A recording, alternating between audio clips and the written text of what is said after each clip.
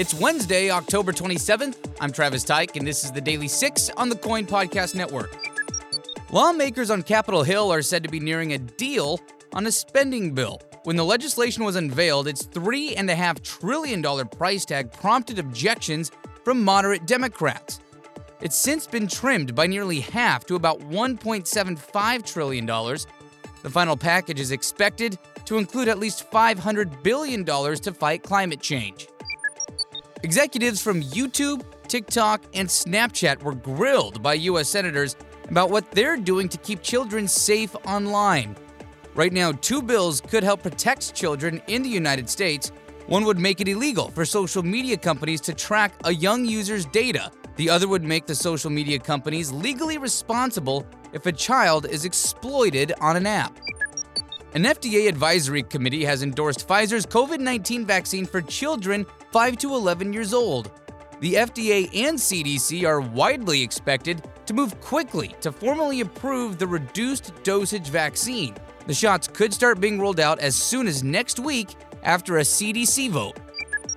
Portland Public School parents may have to wait a week or two before a decision is made about a COVID-19 vaccine mandate for students 12 and older.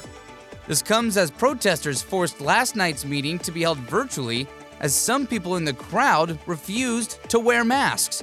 Right now, that vote is set for next week, but could be delayed further. A Southeast Portland business owner is suing a neighboring business for negligence 3 weeks after a massive fire gutted their shared building. The owner of Really Good Stuff filed the lawsuit, pinning the issue on its neighbor, which is a vintage furniture store called Lounge Lizard. We contacted Portland fire officials, and they say the fire is still under investigation. Queen Elizabeth II will not be attending that global climate summit in Scotland next week, but Buckingham Palace says she is preparing a recorded message for the delegates.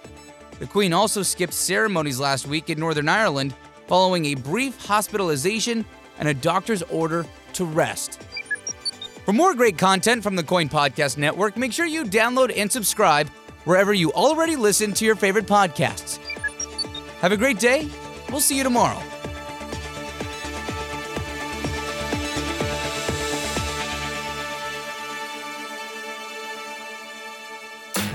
Cannabis. Less than 10 years ago, it was trafficked in the shadows. Today, you get a receipt with your purchase. I'm Travis Box. Each episode, I'll sit down one-on-one with the major players in the Oregon cannabis industry. The activists. The medical professionals. The legislators. The economists. The regulators. Where does this budding billion-dollar industry go from here? It's the Mainstream Media Podcast. Coming this November to the Coin Podcast Network.